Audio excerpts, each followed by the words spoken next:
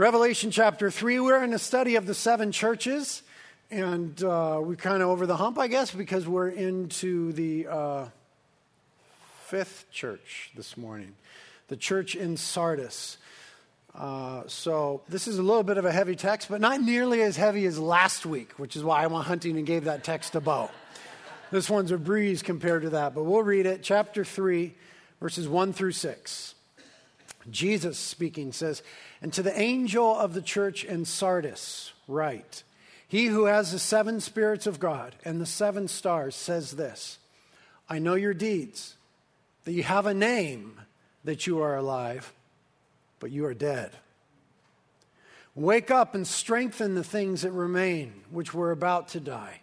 For I have not found your deeds completed in the sight of my God. Remember, therefore, what you have received and heard, and keep it, and repent. If, therefore, you will not wake up, I will come like a thief, and you will not know at what hour I will come upon you. But you have a few people in Sardis who have not soiled their garments, and they will walk with me in white, for they are worthy. He who overcomes shall be clothed in white garments, and I will not erase his name from the book of life, and I will confess his name before my Father and before his angels. He who has an ear, let him hear what the Spirit says to the churches." This is God's word. Let's pray. Lord, we thank you for your word this morning, and we ask that your word would be to us, that we would be those who have ears to hear. Lord, that you would speak to us about our individual lives and our corporate identity together as a church. You'd speak to us about where we're alive and maybe where we're not. Where we are living and breathing and active and moving and growing and pursuing you. And maybe where we're not. Areas in our lives and our hearts where we're dead to your life or dead-like in our own life in pursuit of you. Lord, we would hate to be those who don't hear and obey the word this morning. And as we hear, help us to realize that your word is meant to be responded to. It's meant to be obeyed. It's meant to be transformative by the power of the Holy Spirit in our lives. So let it be thus for us this morning. Save us, Lord, from being dead-like and going through the motions. Let us be alive to your glorious truth and the wonderful glory of Christ. Please help me to teach and preach in a way that's faithful to you and helpful to your church. For the glory of Jesus. And in his name we pray. Amen. Amen. Well, the fifth church this morning, as I said, and it started with the church in Ephesus. And the church in Ephesus was a church that was drifting. They had left their first love. And then the church in Smyrna was a church that was suffering. And they were being called to stand firm for Christ. The church in Pergamum was a church that was compromising with the teaching of Balaam and sexual immorality and idolatry. And the church in Thyatira was a church that was tolerating things within its midst that it should not have been tolerating. And so we go from the church that was drifting to the church that was suffering to the church that was compromising and the church that was tolerating, and we get to the church that was dead. Just outright dead. The church in Sardis. And the church of Sardis is peculiar, in that its condition mirrored its city. Because the city of Sardis was, on many accounts, or by many accounts, a dead city. Sardis was once in history past a vibrant, culturally vibrant, confident, full of life sort of city. It had a glorious past. And it had a great reputation. But for Sardis, the city, its time had passed. It was a town, it was a community that was in decline. In many ways, it was in decay. Other cities had usurped its place in trade and in strategic import. It had suffered key military defeats that had precipitated its fall. But the city of Sardis was trying to cling to its former identity. It was aware of its reputation. It was once a great city with a great name and great activity. Circumstances that caused it to be in decline, but it was trying to cling to those old days. It had a name, it had a reputation, but the city of Sardis was dead. And Jesus, using the city as sort of a metaphor to wake up the church, says to the church, you're just like your city. You're supposed to be a light on the hill. You're supposed to be a light in the dark place. You're supposed to be the living among the dead.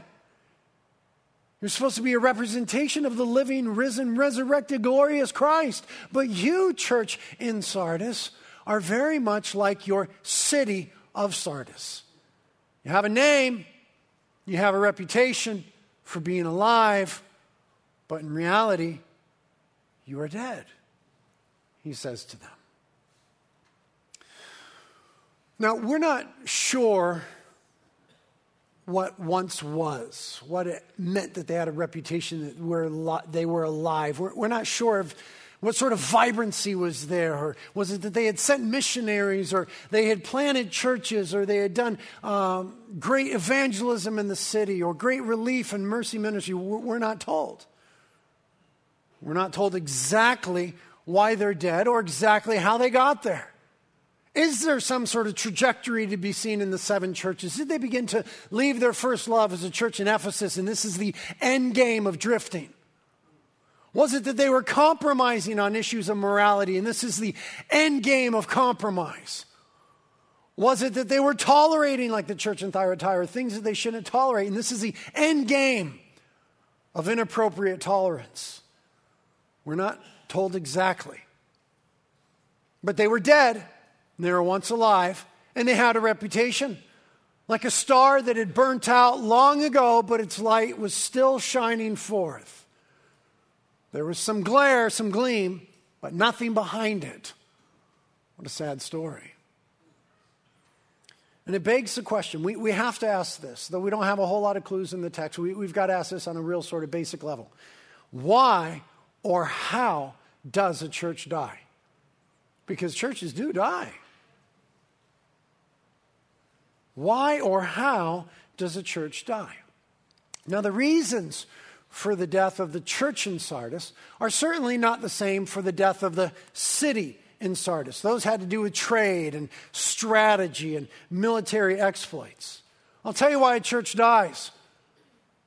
At the core, at the root, a church dies for one reason and one reason only. It ceases to be about Jesus. Not just about Jesus in a broad sense, but it ceases to be about Jesus in a specific, radical, unswerving sense. The church is about Jesus. It's not about politics. It's not about people. It's not about causes. It's not about good things. It's about the God-man, Jesus Christ. The church is about Jesus. He's the originator, and he's the consummation. He's the head, the chief shepherd, the senior pastor. He's the one for whom and for whose glory we exist. He's the first and the last, the Alpha and the Omega. He's the one to whom, for whom, and around whom the church is gathered. The church is meant to be Christocentric, Christ-centered. All about Jesus. There's other things, but the main thing is Jesus. And the church always has to fight to keep it about Jesus. Why? Because we want to make it about us. We just do. That's what we want to do as people. We're meant to be Christocentric, Christ-centered, but we're so often egocentric, me-centered. Or we want to make it about our gifts, or our talents, or our causes, or our mission, or our thing, or our candidate. And there's place for those discussions, but it's not center stage. Center stage on the church is meant to be reserved for Jesus Christ. It is about him and his glory, his person, his plan, his power. It is about Jesus. A church dies for one reason and one reason only. It ceases to be about Jesus specifically, radically, and unswervingly. Christ is our life. We only have life in him. So what happens then when a church ceases to be about Jesus is that people can then exist within the community of the church who are not truly connected to Christ through faith, i.e., born again. If we don't make it about Jesus, and uncomfortably so to some degree for those who don't know him, in other words, if they don't come in and go, oh gosh, this gig is all about Jesus, I better figure out who Jesus is or I'm out of here. If church ceases to be about Jesus and lets it be about other things, then people can exist within the community on an ongoing basis who are not truly belonging to Christ. Haven't been born again, haven't been made alive through the repentance of their sins and putting their faith in Jesus Christ. So that what happens then is there is a critical mass, a change of critical mass within a church. From a body of believers, astoundingly, to a body made up mostly of unbelievers. And this happens. I mean, it seems inconceivable. It seems impossible. But if it's not about Jesus and there isn't this sense, this overwhelming sense of, I'm here and this is radically about Jesus, I better pay attention and figure out what Jesus is about and repent of my sins and put my faith in him and be saved and forgiven and identified with him. Then the church can grow as a body of unbelievers. That's the only way that a church is truly dead. Now, we often speak of it in sort of, what's the word I'm looking for? Popular phrase. No, not the one. No, that's a nice phrase. Thank you. In a colloquial sense. Isn't that a good word? We often sort of use, the church is dead in sort of a colloquial or tongue-in-cheek sort of sense, right? Right? Like the church isn't really dead. It's made up of believers primarily, but we often say, gosh, that church is dead. Now, this is important. A church cannot be dead, but be very much dead-like.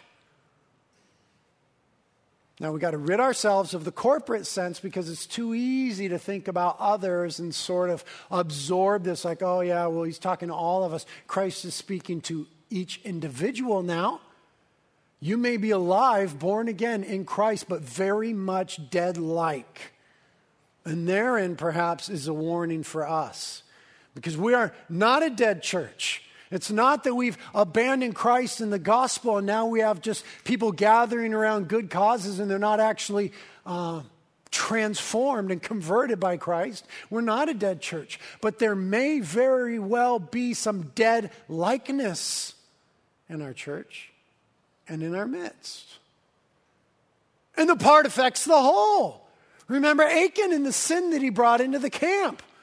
The whole camp of Israel fell to the enemy because of the sin of some. Sin never happens in a vacuum. We know this. My sin affects you, your sin affects me, and our sin affects one another because we are together the body of Christ. And any body begins to develop a cultural or corporate identity. And what the church wants to have is a cultural identity of being vibrantly alive in Christ, not only through conversion, but through pursuit. Not that we've only repented of our sins and been made alive because we are dead in our sins through faith in Jesus Christ, but that we are truly growing in Christ and pursuing Christ, because the sign of life is that something is growing. If it's not growing, it's stagnating. It's on its way toward death.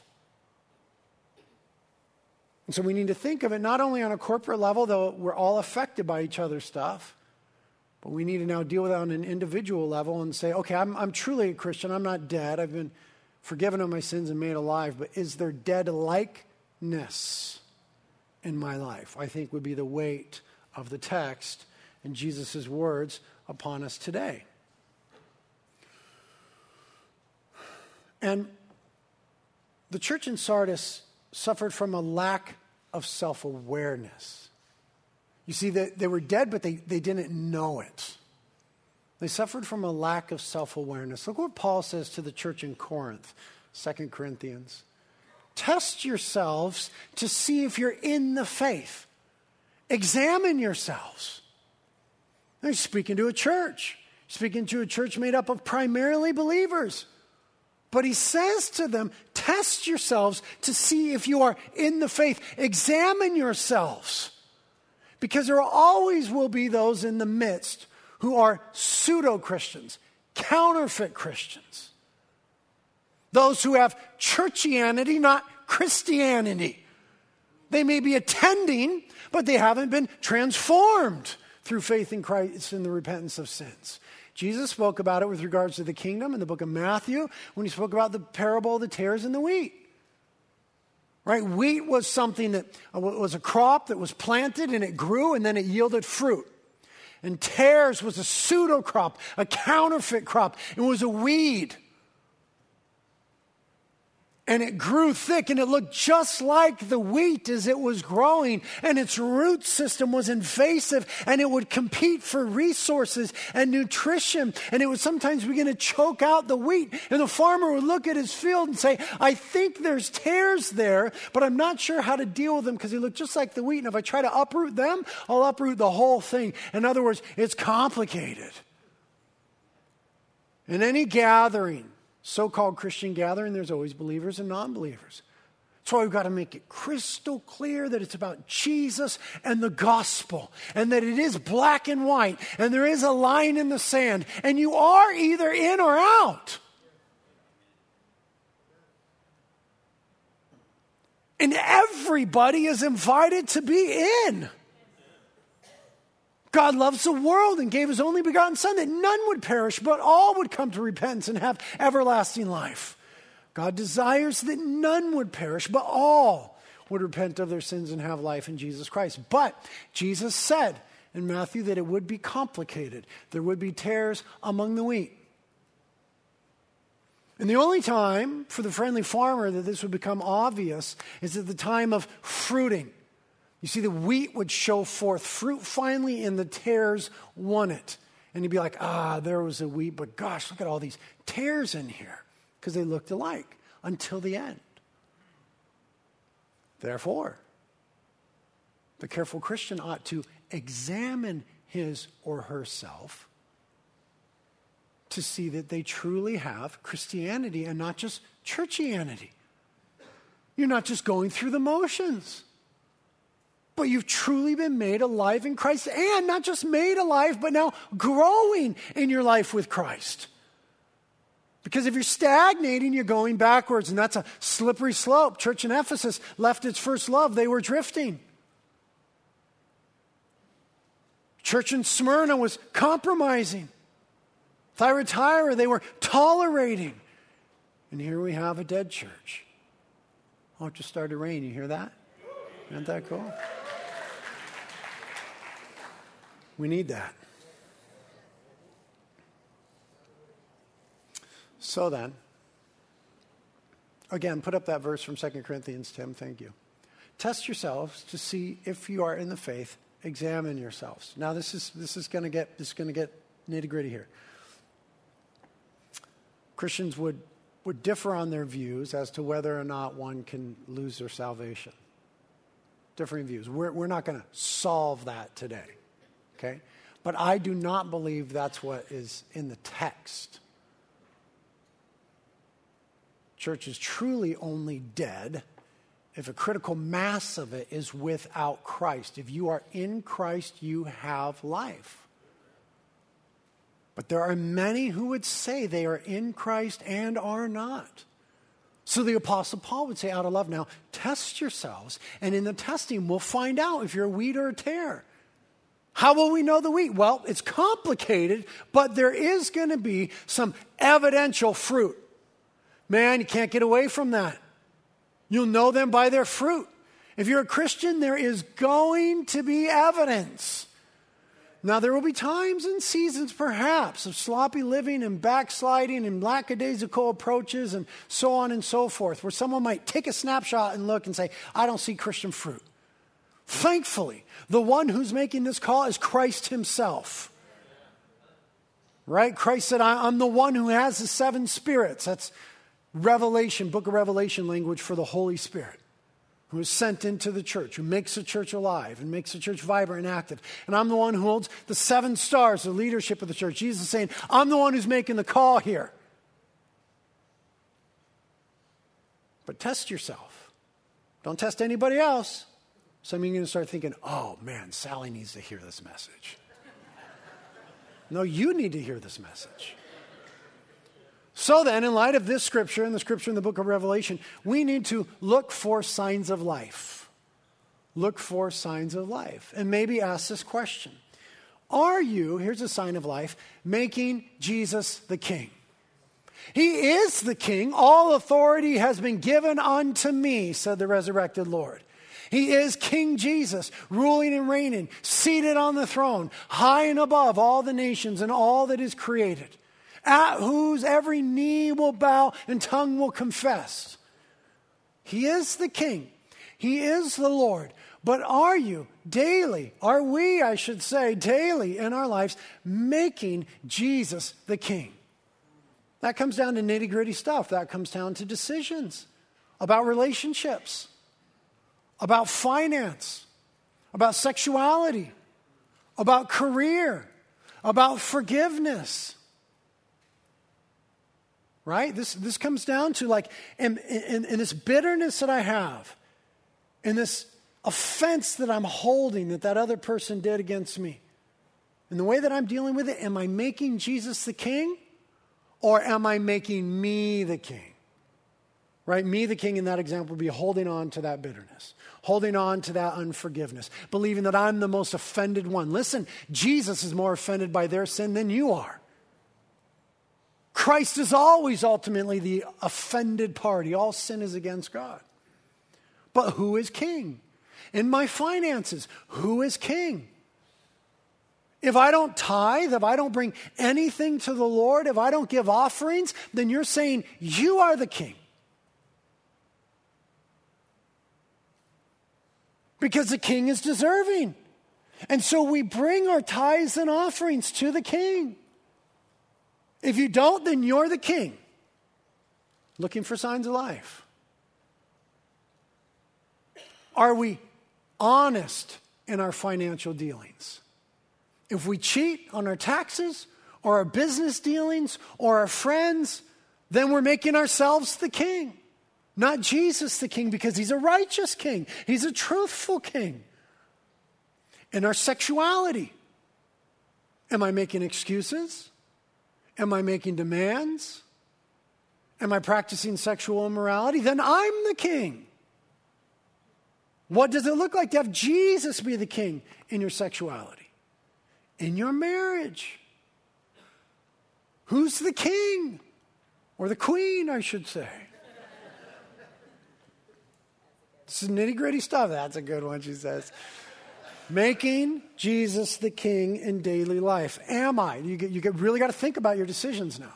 Perhaps a good exercise this week is trying to identify places where you're not making Jesus the King in those decisions. That would be a fruitful endeavor this week.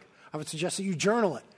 Don't let it just be thoughts as you're driving down the road and then someone cuts you off and you have a different, contrary thought. Take some concerted time and sit down with the Holy Spirit and an open blank notepad and say, Holy Spirit, where am I not letting Jesus be the King? Another question is, am I longing to glorify Jesus? These are signs of life. Okay, there's a real difference between living, vibrant Christianity and pseudo-Christianity. The true Christian is longing to glorify Jesus. We don't always pull it off, but are you longing to?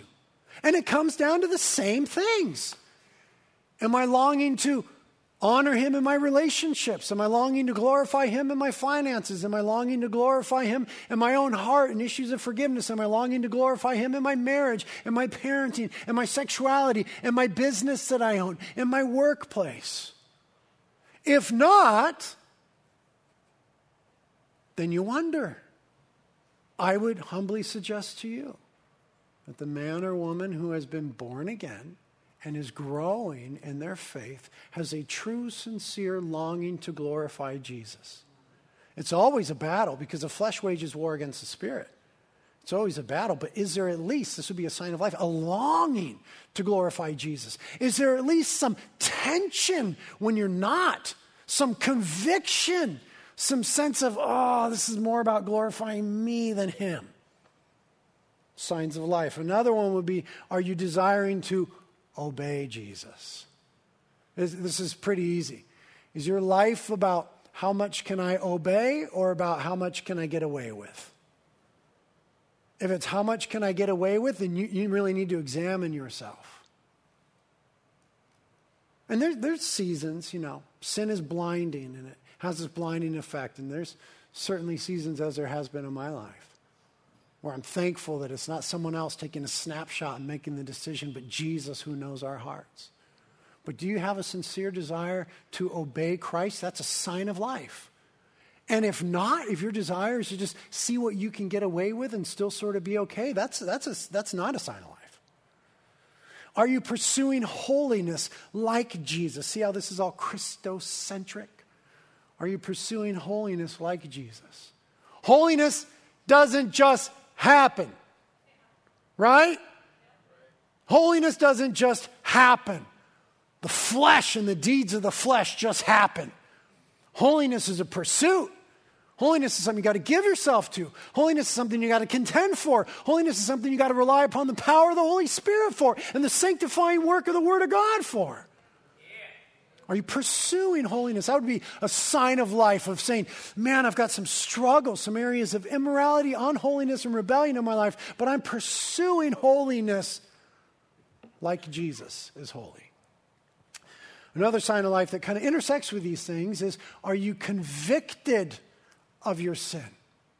Not do you feel guilty about your sin. Everybody feels guilty, whether they admit it or not. But we bring our guilt to Jesus Christ, who paid the penalty on the cross in our place, that we might be forgiven of our sins and declared not guilty. I'm not talking about do you feel guilty. I'm talking about do you feel convicted. There is a profound difference. To feel guilty is merely to say, I blew it. To feel convicted is to say, that is wrong. I am wrong. Jesus is right. For the Spirit of the truth to lead us in right living.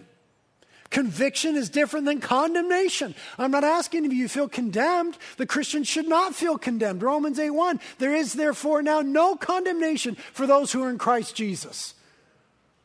The Christian and the hope of the gospel is to be free from condemnation, but fully convicted of sin. Not convicted in the sense of declared guilty.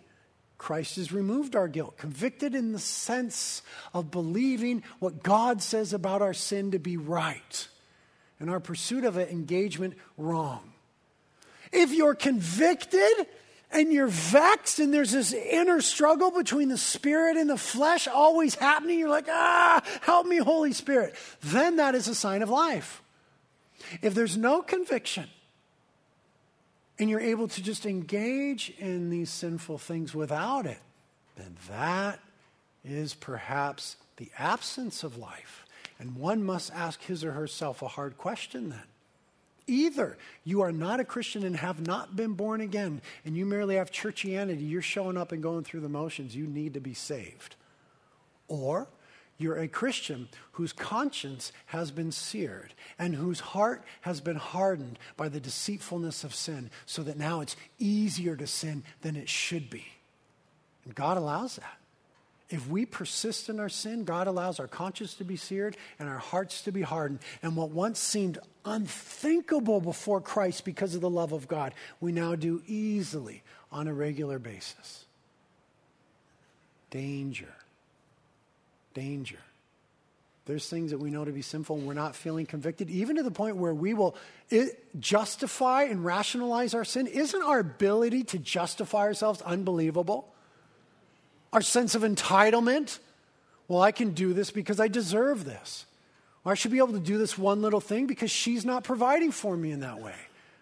Or I should be able to flirt with him because my husband isn't making me feel beautiful or making me feel wonderful or speaking kind things to me. Or I've been dealt a raw blow. My daughter died of cancer. My wife recently died. My wife didn't. So now I can do this because life has been so hard for me. I deserve a break today. I mean, we're really good at justifying our sinful behavior, and yet Christ will look and say, I died on the cross in your place to pay the price for that very sin. And if the sin is gnarly enough for Christ to have bled for it in our place, then we shouldn't spend time rationalizing and justifying why we're doing it. Conviction of sin is a sign of life. So connected to that, then a sign of life is, or are we mourning over our sin? You know, sort of a colloquial phrase is cheap grace. It's not really, well, it's kind of pseudo-biblical. But we got this phrase, cheap grace. You know what I mean? We sin and then we're like, oh, I know that was wrong, Lord, forgive me. And we just kind of move on. But the true believer who is making Jesus the king, longing to glorify Jesus, desiring to obey Jesus, pursuing holiness, will actually mourn over his or her sin.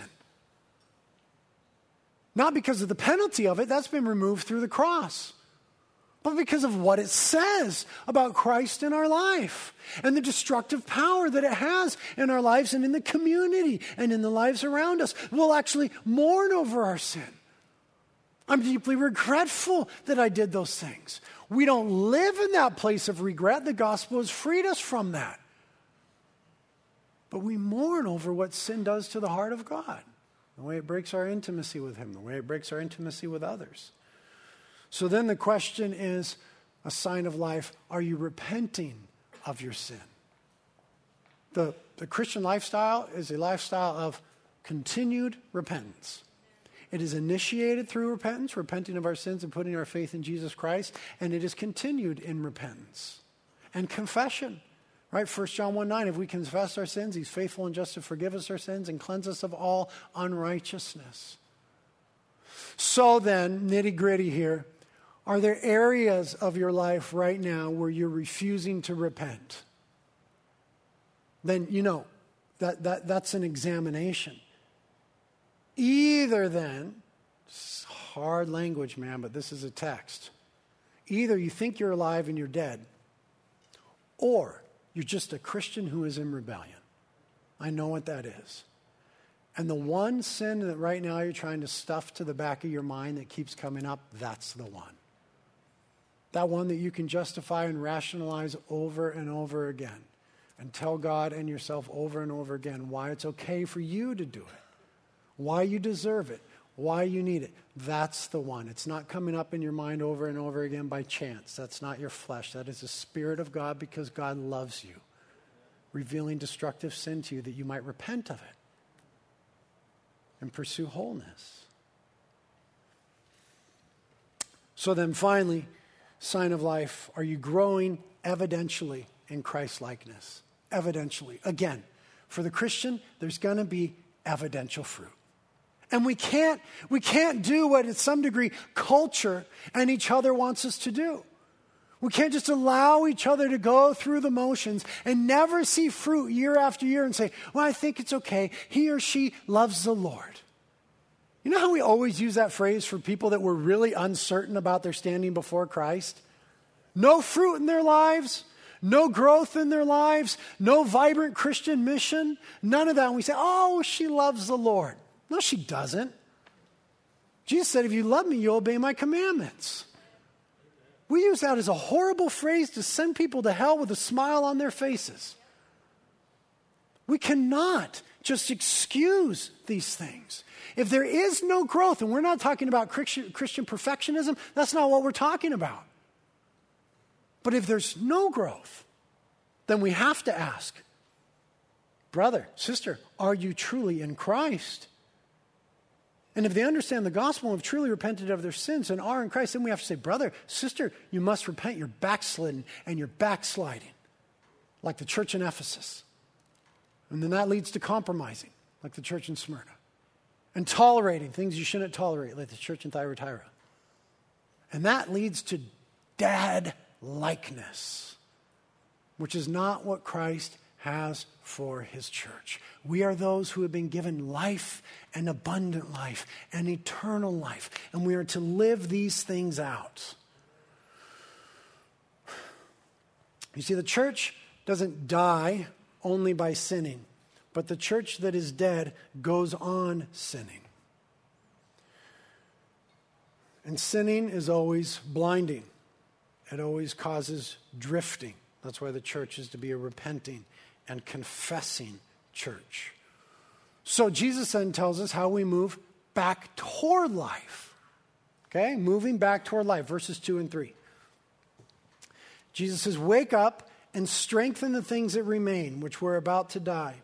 For I have not found your deeds completed in the sight of my God. Remember, therefore, what you have received and heard, and keep it and repent." Moving toward life. First of all, Jesus says, wake up. Now again, we're kind of creating a dual audience here. Okay, there's non-believers. They need to wake up to the reality that in their sins, apart from Christ, they are dead. They need to repent of their sins and be forgiven and be made alive to God in Christ. There's that sort of wake up. And maybe some of you. But then we're talking about this dead-like Christian that needs to wake up. And that's what it is. Man, it's an awakening that happens. There's a blindness that needs to be dealt with by God's Spirit. But you got to engage in it today. You got to engage. You got to begin to realize maybe there's dead likeness in my life and begin to ask the Holy Spirit to remove the blinders. Open my eyes, Lord, to see the areas of my life that are dead-like, where I'm closed off to you or to others or to righteousness or any of these things. Because, hey, listen, Jesus came to give life and life more abundantly. But Satan came to kill, steal, and destroy. And he's real. 1 Peter 5:8 says, "Be of sober spirit, be on the alert, because your adversary, the devil, prowls around like a roaring lion, seeking whom he may devour." So some of us may not be dead in the sense that we're not in Christ, but we are pursuing the things of death in our rebellion. And Jesus would say to us in the text today, wake up, man. Devil's prowling around like a roaring lion. Don't play with the things of death. This is for real. This is for real. Marriages are at stake. Teenagers are at stake. Children are at stake. Unborn babies are at stake. Whole generations are at stake. The salvation of a community is at stake. Our witness is at stake. This is not game playing anymore. We can't play church. We can't go through the motions. Wake up, the Lord would say, in his love, to move back toward life. The second thing he says is to strengthen that which remains. I don't know what he meant necessarily, but there were things in the church that were not fully dead, perhaps, that were lifelike, that needed to be given careful attention to again. And the neglect of those had a weakening effect in their lives. Right? Sins of omission are just as deadly as sins of commission. The failure to do certain things had a weakening effect in their lives. The failure to study and read Scripture, pray, pursue community, forgiveness, so on and so forth. He says strengthen the things that remain, because the Christian life is a battle. And the Christian life is a long battle. It's like the Lord of the Rings, a whole trilogy. Extended version. It's a long battle. And so we have this in Hebrews chapter 12.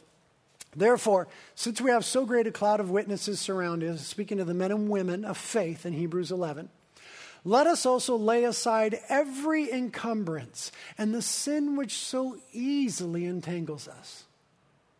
And let us run with endurance the race that is set before us. How do we do it? Fixing our eyes on Jesus, the author and the perfecter of faith, who for the joy set before him, your salvation, his glory, endured the cross, despising the shame, and is sat down at the right hand of the throne of God. For consider him, Jesus, who has endured such hostility by sinners against himself, so that you will not grow weary and lose heart. The Christian life is a battle. Very much so, it's a battle against sin. But we have new natures that are alive to God. And we have the help of the Holy Spirit, the power of God, to pursue righteousness and sanctification. And when we grow weary in that because of the opposition of the enemy and the prevailing culture of the world, the scriptures say, fix your eyes on Jesus. Your battle against sin is nothing compared to his. He was nailed to a cross in our stead. So let's persevere and not grow weary and not lose heart. In a very real way, the battle is already won by Jesus and his cross and his resurrection. But the call on the Christian is to persevere by the power of the Holy Spirit for the glory of Jesus Christ, to persevere, strengthen what remains. And then Jesus says there in those verses to remember. Remember. Remember.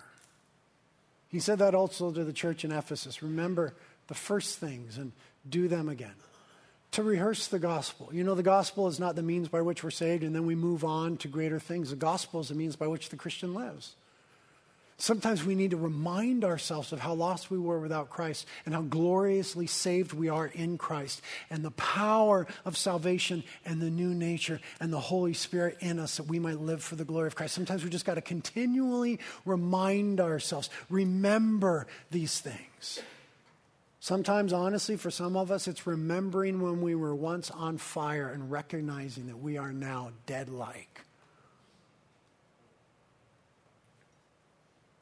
I've been there, man. I know it feels like I'm this mean guy preaching at you, but I'm so with you. And I am in no way better than you. And I have failures just like you. And dead-like seasons and places in my life too. Believe me, I sit with the text myself. And sometimes we just need to remember the glorious gospel of Jesus Christ.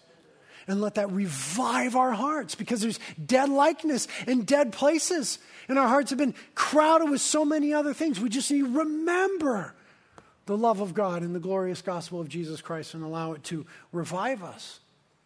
But he doesn't say it's enough just to remember it. He then says, keep it. Obey. To keep is to obey. To keep is to obey. The greatest folly for the Christian is to know truth and not do truth. The Word of God is meant to be obeyed. The gospel is meant to have implications in our life that are transformative. And then he says, repent. That's how we move back toward life. Man, what a gift repentance is. We see it over and over again in this text of the seven churches. What a gift it is. What a gift it is. You know, life isn't like repentance.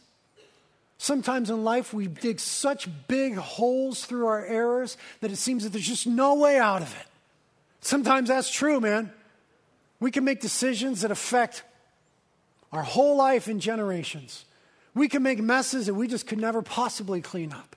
And even with the grace of God, we'll suffer the implications of them for years to come, as will our children. That's life.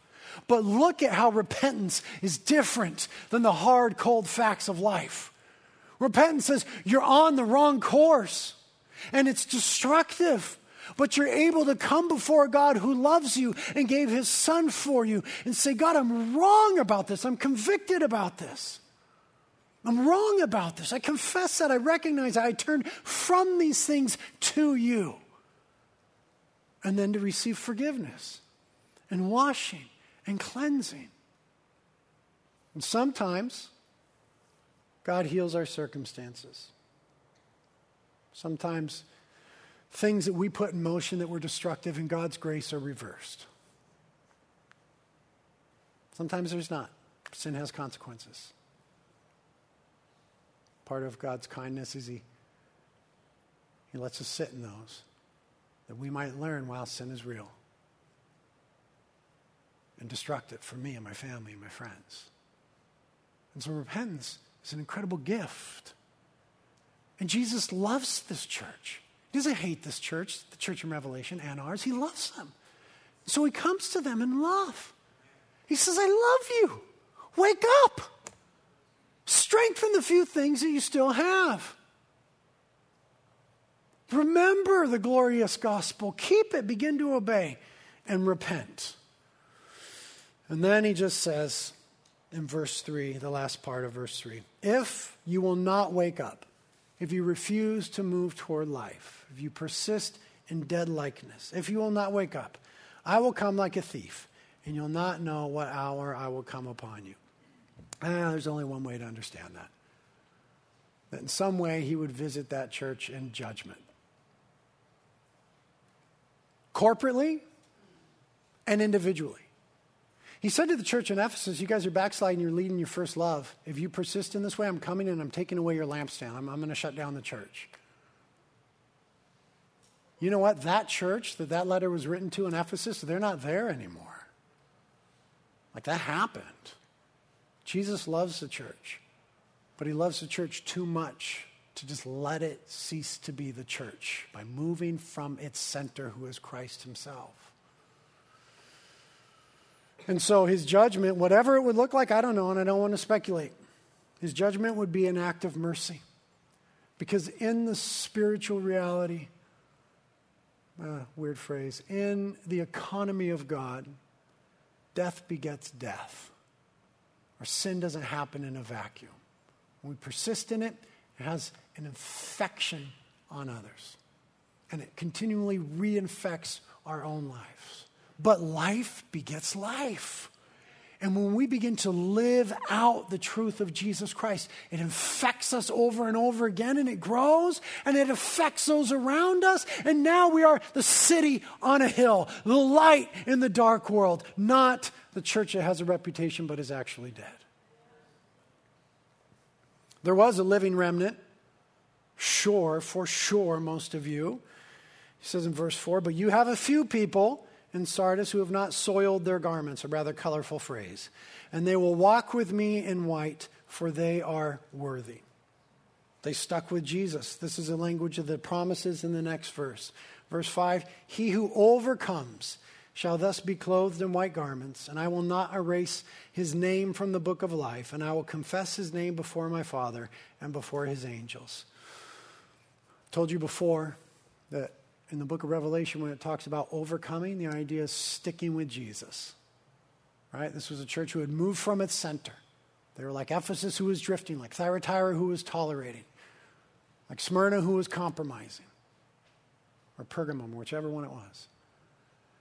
He says, he who overcomes, to overcome is to stick with Jesus, come what may, to stick to the truth of the gospel. He will wear white garments with me, Jesus says. Picture of purity, but also celebration.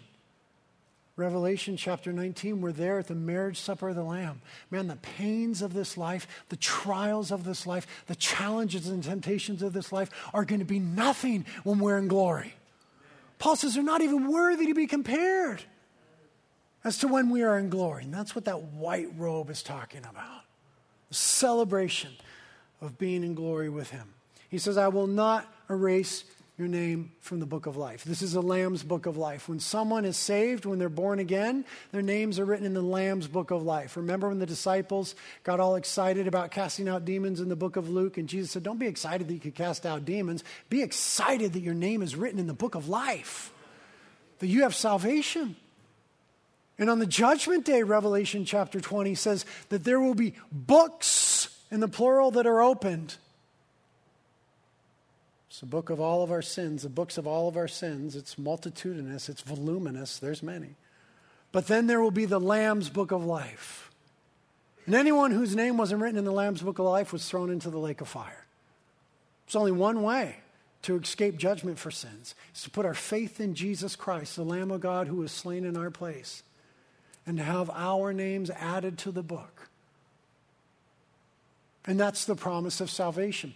Don't read it negatively and take the promise as a threat. He's not saying that I will erase your name from the book of life as a threat. He's saying I will not. He's not teaching here that you can lose your salvation through sloppy living. He's saying he who overcomes, stick with me. You don't have to worry about it. You'll be celebrating in garments of white, and I will not erase your name from the Lamb's book of life. You know what happened in this ancient culture in cities? Is there was a city roster. And citizens in good standings had their name in it. And when they fell out of good standing in that city, they had their names erased from it. And they would have known that as citizens of Sardis. Surely many had their names erased as that city fell into decline. Jesus is saying, I'm not like the city of this world. You are mine. I will not erase your name from the Lamb's book of life. And then he says, I will confess your name before the Father. Remember in Matthew when Jesus said, if you confess me before men, I will confess you before the Father. Can you imagine on that great day in glory, standing there when the roll is called up yonder and hear Jesus say your name before the Father? Oh yeah, Father, Terry, she's mine. Oh yeah, Father, Paul, he's mine. I will confess your name before the Father. And then he just says, he who has ears, verse 6, let him hear. My question is, do you hear? And whatever you hear today, you must rely upon the Holy Spirit. It is the Holy Spirit who gives life. It is the Holy Spirit who gives life. So any dead places in your life, bring them before the Lord today and ask God to revive them by his Spirit. And he'll do that. He'll meet us in that way. Amen? Lord, thank you for these hard but helpful truths. And we ask that you just give us grace to see and to deal with areas of deadness in our lives. And if there's anyone here who is still dead in their sins, meaning they've never asked you for forgiveness and been born again, that you would call them today. That even now, with whatever they understand or don't understand, they would say, Jesus, I realize I'm a sinner and you're the Savior. Save me. Forgive me. I'm yours. And that you would flood our lives with grace, Lord. Grace that brings joy. Grace that transforms. Grace that sustains. Grace that enables us to bring you glory in our lives. Help us with these things, Lord. In Jesus' name, amen.